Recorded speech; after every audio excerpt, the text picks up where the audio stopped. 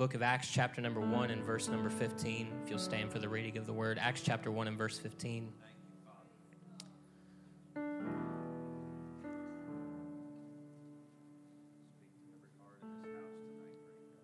The Bible says that in those days, Peter stood up in the midst of the disciples and he said, the number of the names together were about 120.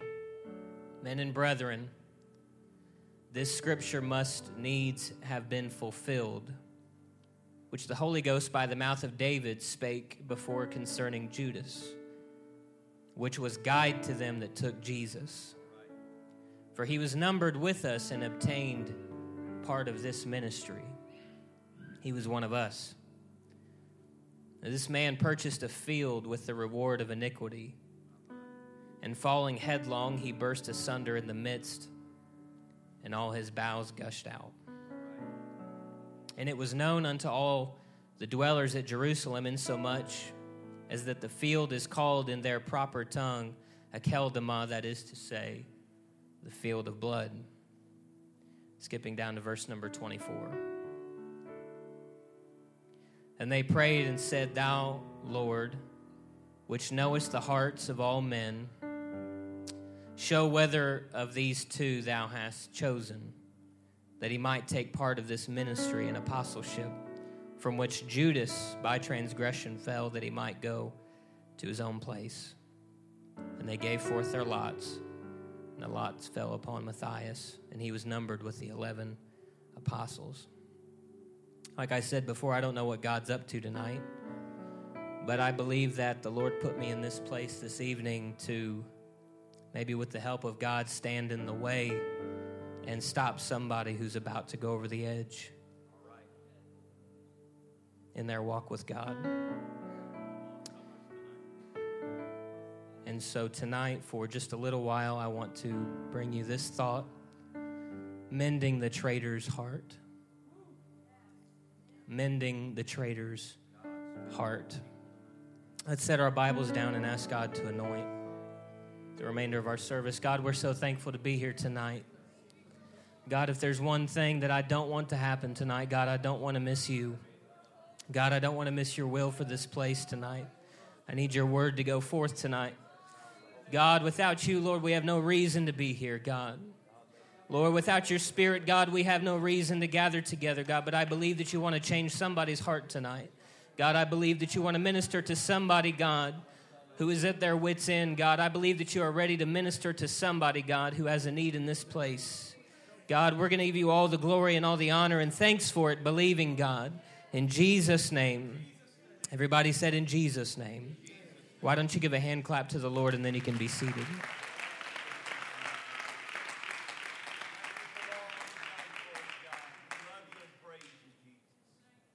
Our opening text, Peter has gathered the followers of Jesus together because there was a scripture that had to be fulfilled, that there would be 12 after the resurrection that would bear witness of what would take place. And there was only 11 because we know that Judas, after he had betrayed the Christ, took his own life and left the disciples with only 11.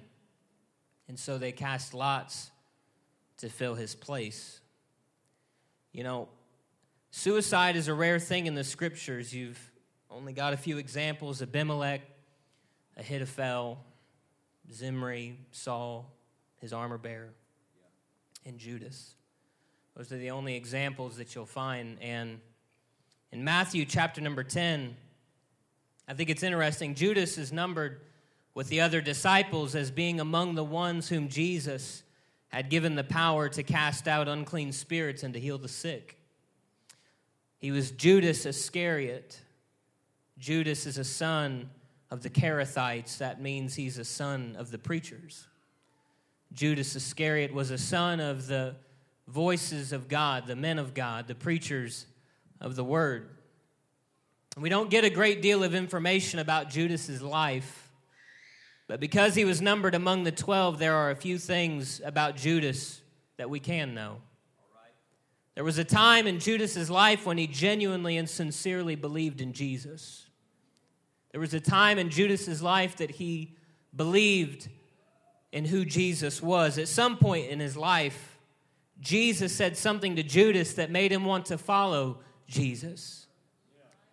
Just like the other disciples, I imagine that Jesus walked by one day and said, "Come and follow me." And Judas was drawn in enough that he followed Jesus. Judas had the same calling as the rest of the followers of Jesus Christ. He was a disciple called to be a servant of God. And perhaps most importantly, we can learn that despite his faults, Jesus saw something worth saving in Judas Iscariot. And Judas isn't someone that we sympathize with when we read the Bible. In fact, it's easy to feel justified in rooting against him at times. When we read the New Testament, we know who the bad guy is when we read the New Testament, and it's easy to feel maybe even justified in rooting against Judas. And I've struggled with this for some time, this idea that Judas, it was destined that he had to betray the Lord. I struggled with the idea that it was foretold that Judas had to go through what he went through and do what he did, and that Jesus had to be betrayed how he was, because in my mind, it conflicted and contradicted everything I knew about mercy. And it conflicted and contradicted everything that I knew about a man's decision to serve God. And was it really Judas's decision, or was it just destined from his birth that he would be the man that he was and that he would die the way that he did? There's Old Testament prophecies about Judas and the betrayal of Jesus. David in Psalm 41, Zechariah in chapter 11, and Jeremiah 19 are just a few examples. And we know how Judas betrayed Jesus for 30 pieces of silver. But throughout his life, there were times when the Gospels tell us that Judas stole from Jesus, the one who had blessed him beyond measure. He scoffed at Jesus' ministry at times, even though he had seen the blind eyes open and he had seen the deaf ears unstopped.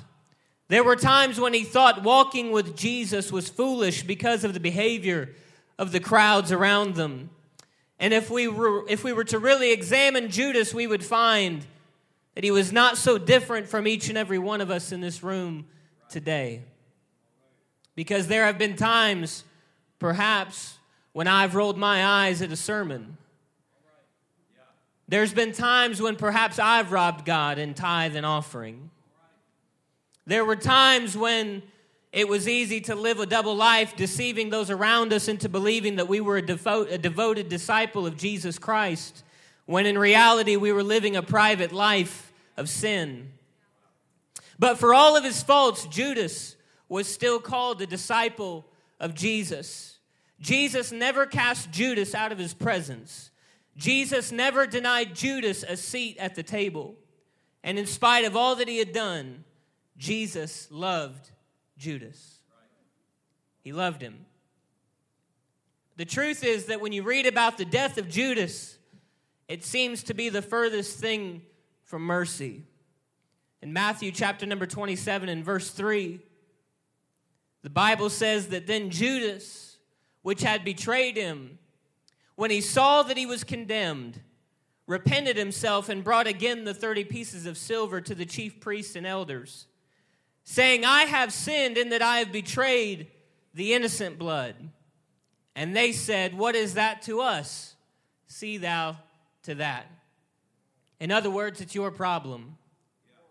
And he cast down the pieces of silver in the temple and departed and went and hanged himself.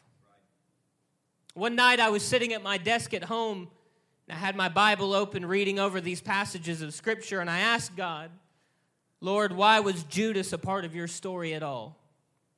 What purpose did it serve? Why did things have to end for Judas the way that they did?" And as I struggled with that thought that night, I began to pray. God spoke to me as clearly as I'm speaking to you now, and he said, "It was ordained from the beginning that Judas would betray me, but Judas didn't have to die." It was always a part of God's plan that he would be betrayed by his own. But nowhere in his plan did it say that the one who betrayed him had to die for what he did.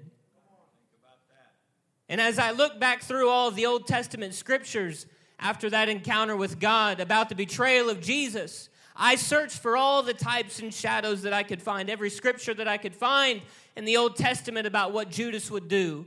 And I realized that there was not one prophecy about the death of Judas. There was not one prophecy that Judas had to die. And so I was forced to ask myself, what happened to Judas that caused him to fall into such a dark place that he forgot he was a child of God? What happened to Judas that he forgot that God loved him, even though he had betrayed him? I want to talk to somebody sitting in this room tonight who feels that they have maybe wronged God for the last time, and that the Lord has cast them out of his will. Someone who feels that they have reached the end of God's mercy, and that there's no hope that God still has a plan for their life. Someone who feels ready to walk away from the church because they don't believe that they will ever really recover. I want to tell you from this place tonight that that is a lie from the pit of hell. Because there is no one in this place who has walked so far from God. There is nobody in this place that has drifted so far from God's will for their life that it's time to call it quits. It is never time to call it quits in the kingdom of God. His mercy still lasts forever. And what brought Judas to a place of despair? I reread Matthew 27:3. The Bible says that Judas, which had betrayed him, when he saw that he was condemned, he repented himself and brought again 30 pieces of silver to the chief priests and elders. And when I read that, I thought it didn't sound quite right. Because how could Judas repent and still be made to suffer the way that he did? And so as I began to study it, I found that this term repent in this verse is not the same as the word repent in the rest of the New Testament. It does not mean that Judas repented of his sin. It is the word metamelomai, which means, contrary to metanoe, which would have meant he repented of his sin. Metanoe would have meant that he had walked away from his sin, that he had decided in his heart that what he did was wrong. But metamelomai means something very different. Metamelomai means that Judas changed his mind, not about his sin, but about himself. Judas knew that what he had done was wrong. And when you read the verse that says Judas repented himself, what it is really saying is Judas despised himself. Judas hated himself. And Judas knew that he was wrong, but I fear much like Judas, sometimes we equate feeling guilty with true repentance. And that is not true repentance. Because guilt will only take you so far before it starts to drive you mad with confusion and shame. If you were to read in the New Testament early on, you would find that it was, in fact, Satan who had entered into the heart of Judas when he had resolved to betray Jesus. And I find it so interesting that Satan was comfortable living with Judas so long as all he felt was guilt for what he had done in the past. Because Satan knows that guilt alone will never be able to change your life. The Bible says that when Judas decided in his heart to betray the Christ, that Satan entered into his heart. And Satan was content to dwell with a man who felt guilty, because guilt will not change your life. Guilt cannot change your past. You can feel guilt and shame all you want over the things that you have done, but it is not true repentance, and it will not take away the weight that you feel in your heart. But there is something that you can do when you feel that you've messed up and when you feel that you've walked so far from God that He doesn't want anything to do with you anymore. It's true repentance. It's turning not away from yourself, but away from what you used to be. And Satan knew Satan knew that guilt alone would never change Judas's heart, and feeling sorry for the things that he had done would never be able to change his life. Judas failed to realize in that moment when he went before the Pharisees and the scribes and he cast down silver in the temple floor. Judas did not need to return the silver. Judas needed to return to God. The night that Judas betrayed Jesus, he should not have been at the temple trying to return 30 pieces of silver, but he should have been at the foot of the cross asking Jesus to forgive him for what he had done. But because Judas was overcome with guilt and did not repent and would not repent of what he had done, he drove himself mad with grief to the point that he took his own life. And you might think to yourself, it's presumptive. How can we know that things did not have to happen the way that they happened in Judas's life? How can we know that Judas's betrayal did not have to end with him taking his own life?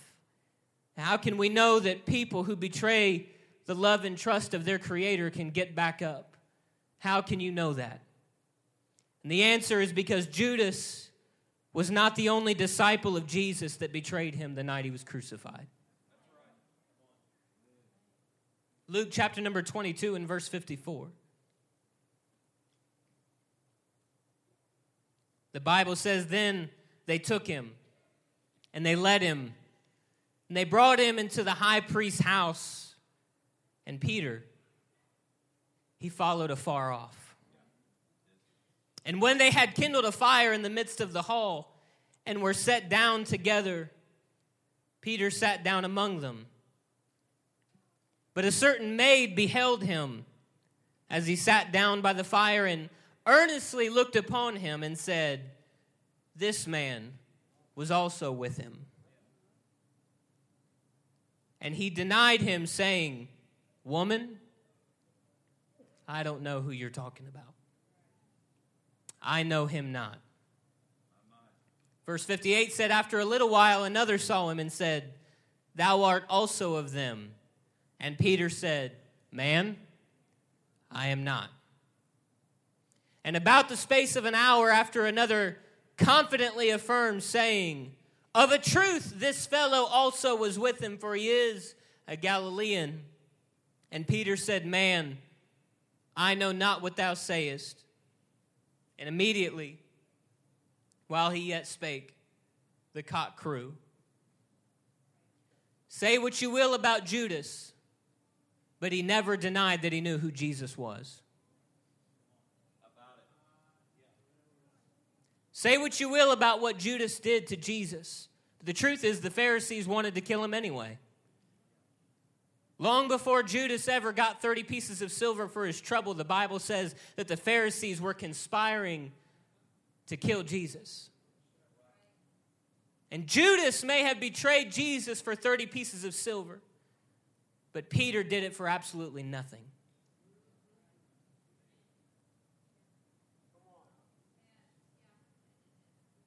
Judas never denied that he knew Jesus, but Peter, the one who before the crucifixion said, I'll never deny you. Jesus, you're mistaken. I would never, ever betray you. And Jesus looked at Peter and said, before the cock crows, you're going to do it 3 times. And Peter, the one who was supposed to be the most faithful, Peter, the one who Jesus gave the keys to the kingdom to, the one who preached the first message of salvation, that same Peter denied that he even knew who Jesus was. And yet it was Peter, in our opening text that I read to you this evening, that knew the mission had to still go on. He believed the word enough that he stood up that day when it came time to replace Judas, and he said, we must fulfill the scriptures. And I thought to myself, Judas didn't have to die, but why didn't Peter die also? Judas didn't have to suffer the way that he did. You can believe it how you want to. I believe that Judas had to be replaced in the ministry, but his life did not have to be taken from him. But I wondered to myself, why did Judas survive and Peter did not? Why is it that Judas couldn't make it in his mind, but Peter made it? And then I realized there's something powerful in the life and the ministry of Peter that will teach us something about mending a traitor's heart. That will teach us something about getting back to God when you feel like you've drifted so far away from Him that you couldn't possibly return. There's something in Peter's ministry that I found is the answer to getting back up every time you fall in the presence of God. And I find it in the book of Acts chapter number 2 and verse number 36. Peter has preached on the day of Pentecost. He's preached to those that were gathered together that witnessed what happened in the upper room. It's funny when you understand that everybody that was gathered together that day was a Jew. Everybody that was gathered together that day was somebody who knew who Peter was talking about. It was somebody who had watched Jesus for the last 3.5 years do the things that he did. There were people gathered together that day that heard Jesus preach, that saw his miracles, that saw everything that he did and still hated him. They despised him. They betrayed him. The Bible said it like this, that Jesus came unto his own, and his own received him not. And so Peter stands up in front of a crowd of people who have betrayed their master, who have betrayed their Messiah. And he says this, therefore let all the house of Israel know assuredly that God hath made that same Jesus whom you crucified. Stop there. God hath made that same Jesus whom you crucified. The Jesus that you betrayed. The Jesus that you denied. He is both Lord and Christ. Peter was talking to a group of people who had betrayed Jesus in the book of Acts, much like he did. Peter was talking to a group of people that had denied the Lord, witnessed his miracles, witnessed his signs, witnessed his wonders, and betrayed him just like he did. But Peter had an answer for them. Because after he said, this is the Christ, the one that you betrayed, the one that you hurt, the one that you crucified, he's Lord in Christ, the Bible says, then they were pricked in their hearts. In other words, if I could say it like this, they felt guilty. They felt overwhelmed, I'm sure a lot like Judas did. They felt that knife in their heart when they realized, I have turned my back on God. I have rejected his salvation. I have denied the Lord who delivered me out of the hand of my adversary. Wow. And they felt the guilt. The Bible says that when they heard this, they were pricked in their hearts. And then they said to Peter, what shall we do? Peter did not leave them at guilt. They felt in their hearts, I have betrayed the Lord. I have walked away from God. There is no way that I can be pleasing to the Lord anymore. I've made too many mistakes. I've messed up way too many times.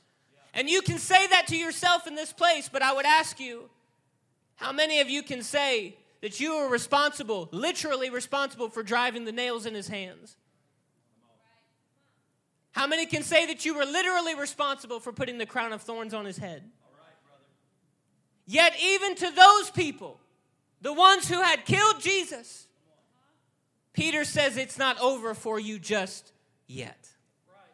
Because while you may feel pricked in your heart and you may feel anguish over what you've done and you may feel like God doesn't want you back and you might feel like you've come to the house of God for the last time and you might feel like you've hurt him too many times, Peter responded to them by saying, get back up, repent of your sins, be baptized in Jesus' name, because if you'll do it, he'll still fill you with the Holy Ghost. He's not through with you yet. You might feel in this place today like you've betrayed him for the last time. You might feel like you've walked away from the house of God for the last time. You might be tempted to say, God doesn't want anything to do with me anymore, but can I tell you that God still wants you?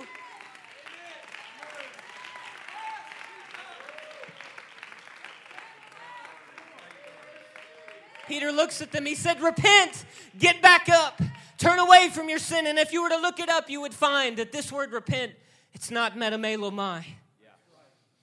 It's not, I hate myself.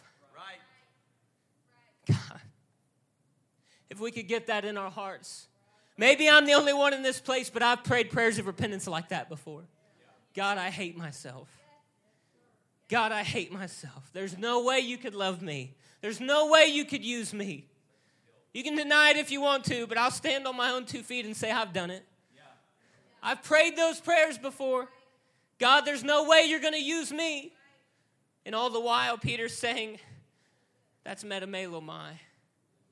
You feel bad, and that's good. Guilt will drive you to repentance. But if you don't repent, it'll drive you insane. Acts 2:37 said, now when they heard this, they were pricked in their heart and said unto Peter and the rest of the apostles, men and brethren, what shall we do? It's an action. It's a response. It's a response to the pricking in your heart. Yes, it is. You see, conviction and guilt are good things in the hands of God.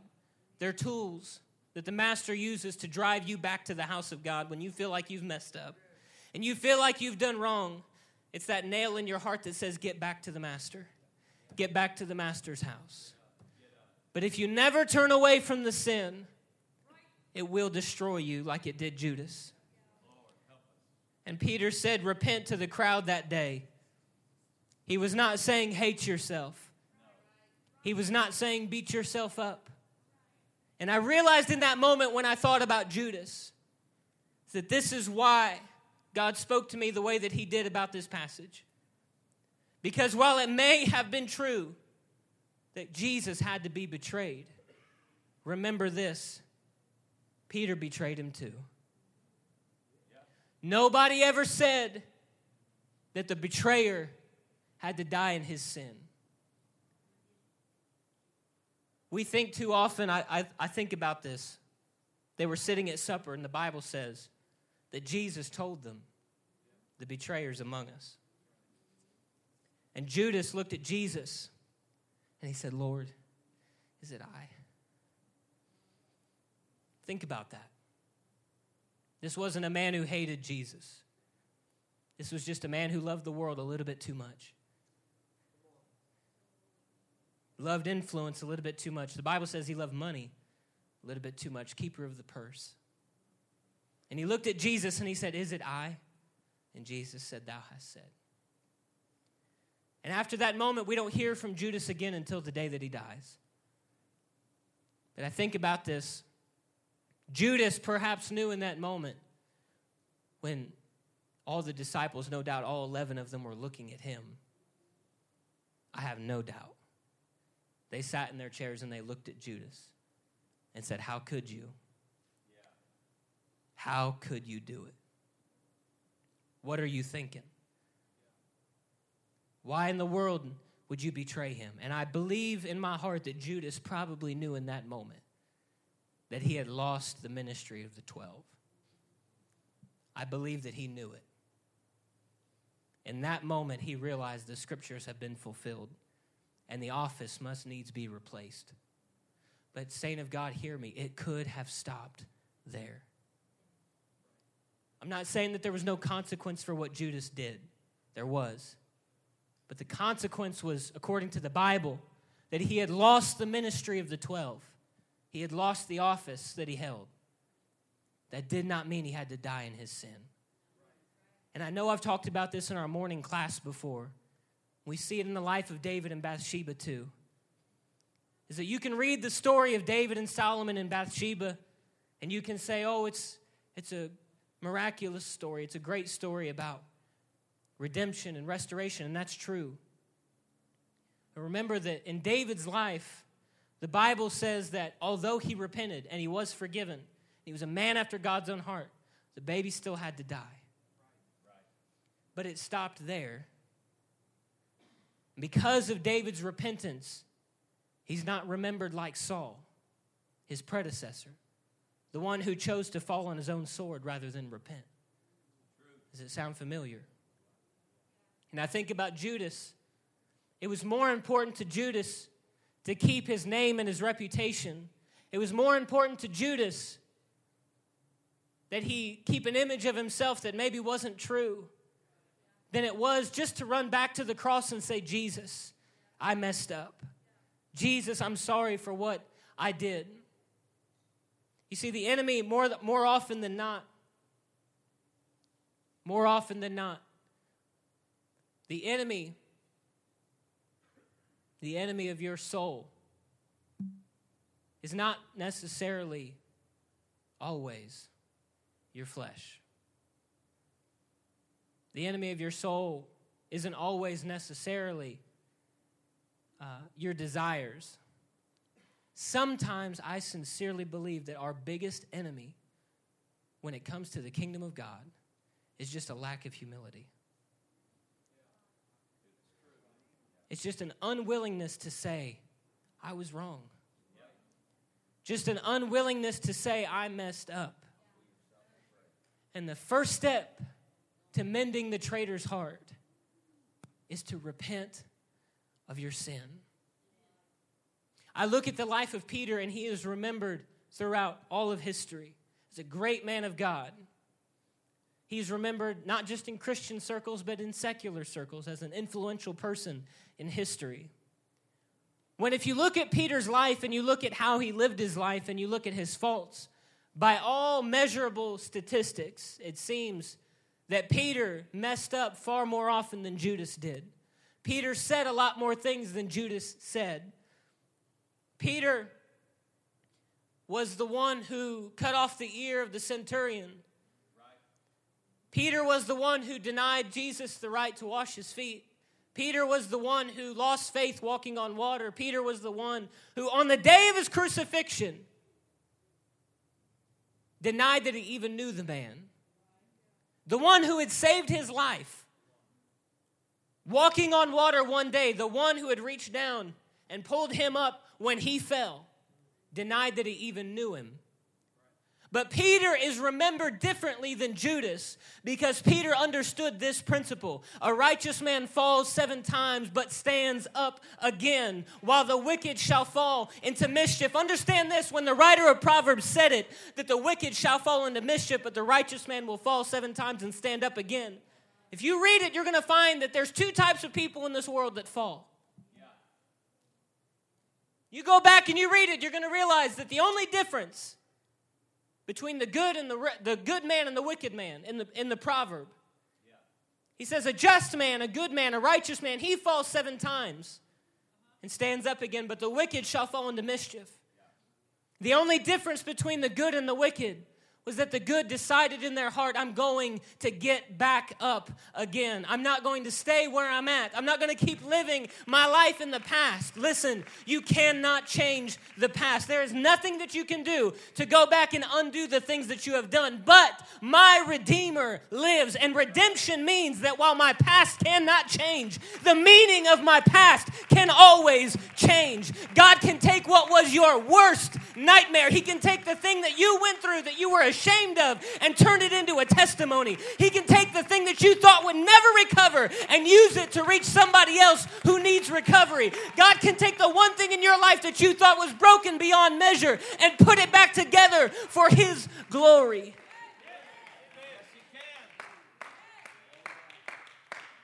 Stand with me.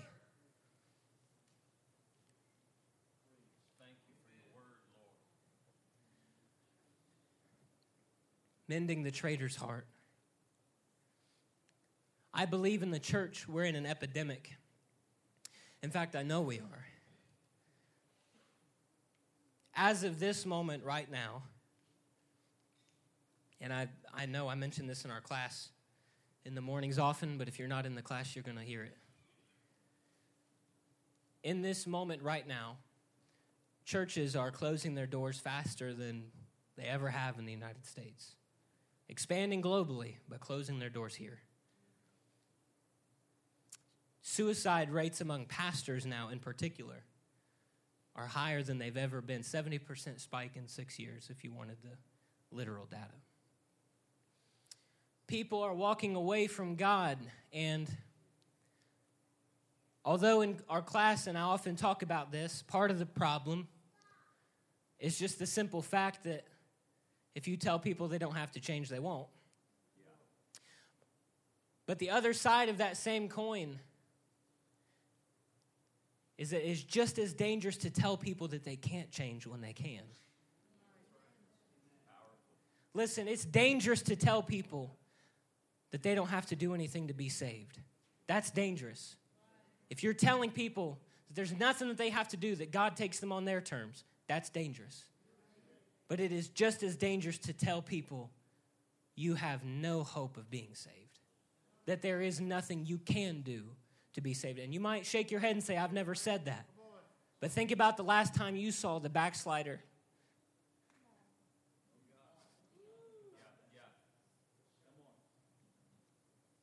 Seven times, 8 times, 10 times, 12 times. How many times did it take you?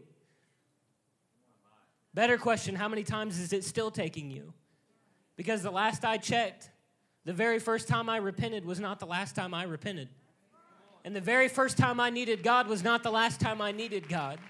And the very first time I walked in these doors was not the last time I needed to walk in these doors. Listen, a righteous man falls 7 times, but he stands up again. It's an indictment on the church when we see standing back up as a sign of weakness. Because we look at it as a sign that they fell. And we look at it as a sign that they've fallen. And we look at it as a sign that their life is blown to pieces. But can I tell you that there's more virtue in the one who's willing to come back in the church house and say, I'm going to try again, than there is in the one who put on a face for years and said, that's it, I'm done. I'm not trying anymore. Are you hearing me? If you're going to mend a traitor's heart in this place, get a spirit of repentance once again inside of you that says, I'm going to try one more time.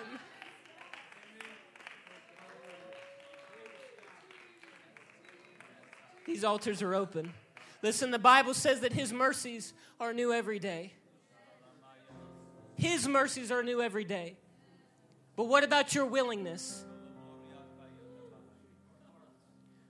His heart is made new for you every day, but is your heart made new for His every day? Because hear me when I tell you that the church is suffering right now from the belief that God wants saints to come in, get redeemed, get restored, and never mess up again. And if they do, they had better hide it from everybody around them. Because if they don't, they know they'll never be used of God again.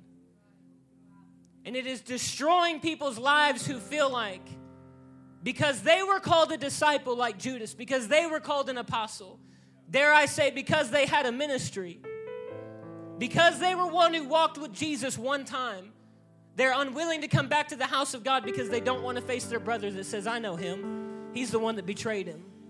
Listen, do you really think for a moment that there wasn't somebody in Peter's life who saw him after the day of Pentecost and said, you denied him. You're the one who denied him when I said that you knew him. You're the one that said you never knew the man. And now you're preaching his gospel. What a hypocrite. Yeah, what a hypocrite. But thank God that He doesn't give up on hypocrites.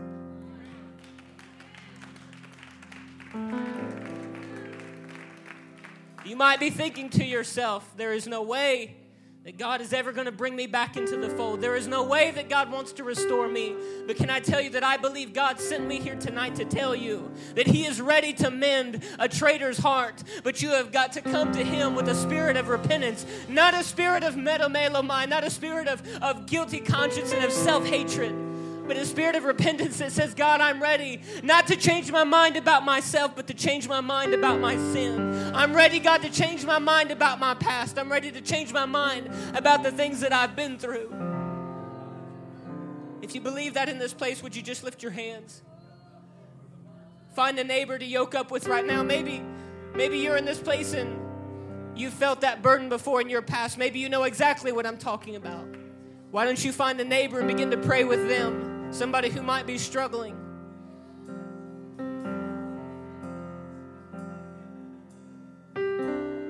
I believe that God wants to restore somebody in this place tonight.